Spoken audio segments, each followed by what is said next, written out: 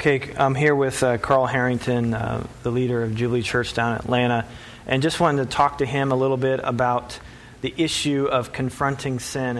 And as an elder, we have this responsibility to guard the church and sometimes apply church discipline. But I think sometimes it can be difficult to know, okay, when do we step in, when do we don't step in? Carl, what would you say? When can an elder know, hey, it's time for me to step in and confront this issue?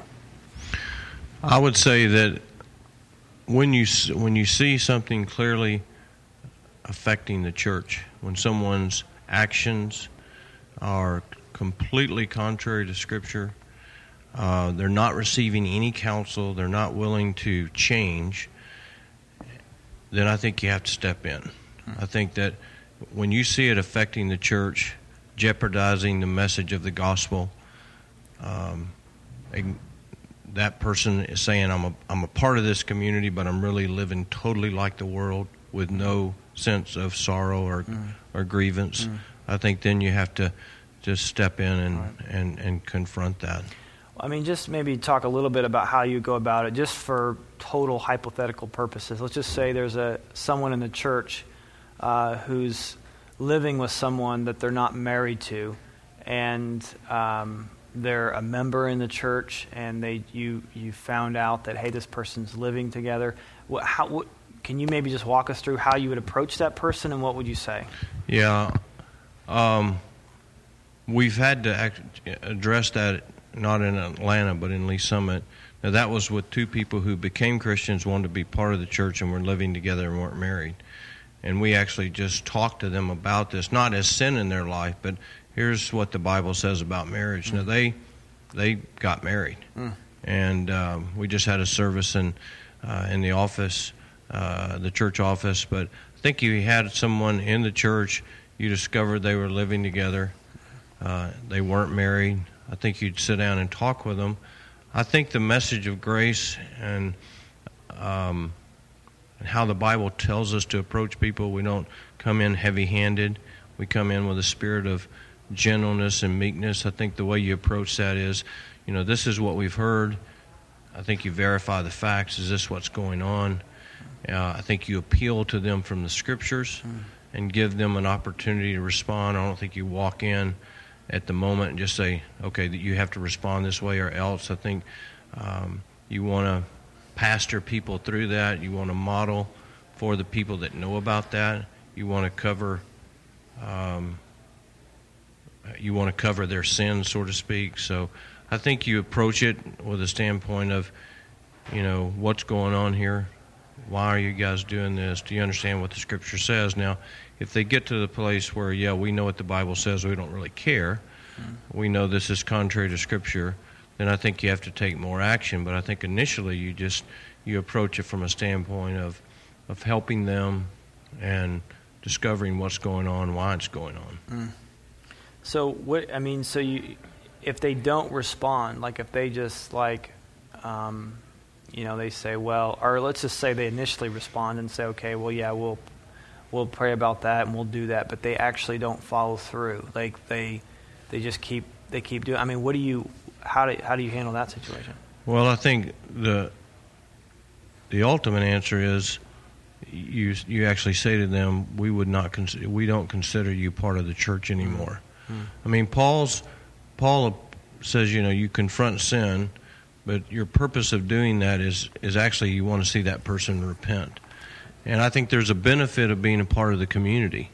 There's relationship, there's support, there's prayer, and I think you then you actually come and say to the person, listen, because of your choices, because of your sin, this is what it is, this is what the Bible teaches, and your unwillingness to repent, we have no choice but to remove you from the body, and we no longer consider you part of this community.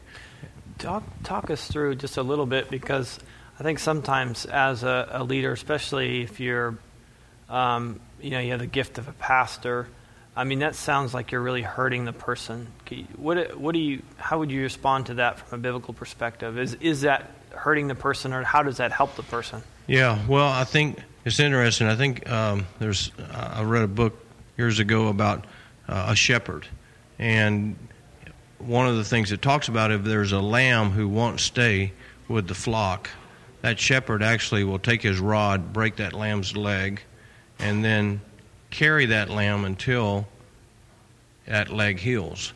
Now, breaking its leg is not something that we would consider caring for the animal, but the reason he does that is so the sheep, if the lamb lingers off, he knows that a wolf or some creature will kill that animal.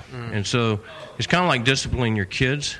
There is some pain that you bring discipline into their life so that there's not greater pain down the road. And so I think sometimes when we do things that are caring, does bring pain into that person's life, but it is to avoid greater pain down the road.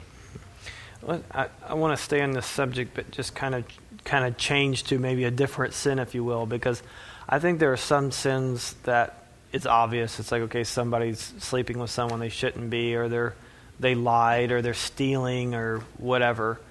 But there seems to be some, I think, sins out there that, for whatever reason, I think leaders were tempted just to let linger on. What are some of those issues that you see church leaders let linger that they shouldn't let linger?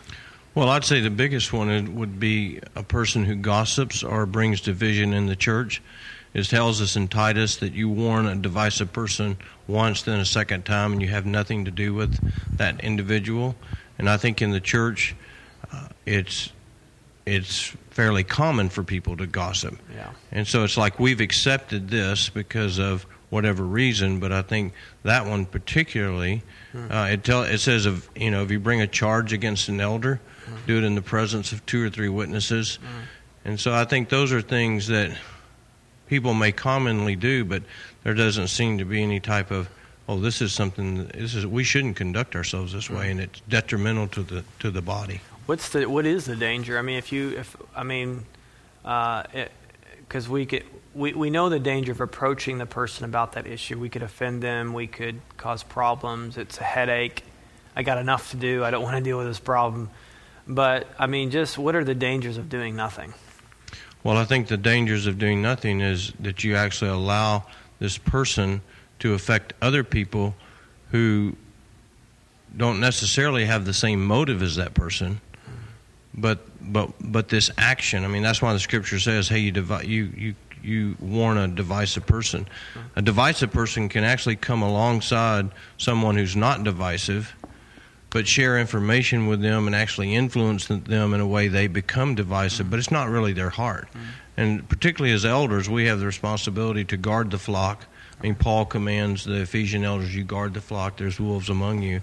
And so I think that we have to take that quite seriously, and we have to be on guard when there's things that are bringing division, because Jesus actually says, hey, if you will love one another like the Father and I do, if there's unity within the community like there is with us, it actually communicates to the world that the Father sent Jesus. Right. And so God places a high priority on unity, and the enemy is really good at bringing division. Right. It's so helpful for us to hear Carl, because I think particularly for some of us younger leaders, I mean, we want to go plant churches, we want to reach the city, we want to grow our churches, and we think that's what being a leader is all about. But really, there's this great mandate for us to guard the flock and to point out sin, as painful as can be. You know, we, like you're saying, we got to point it out for the good of the church, but also for the good of the person, because we want to do it in a gracious, gentle way to see them restored back into fellowship with God. So, absolutely. Well, I appreciate your time, Carl. Sure. Thank you very much. Yeah.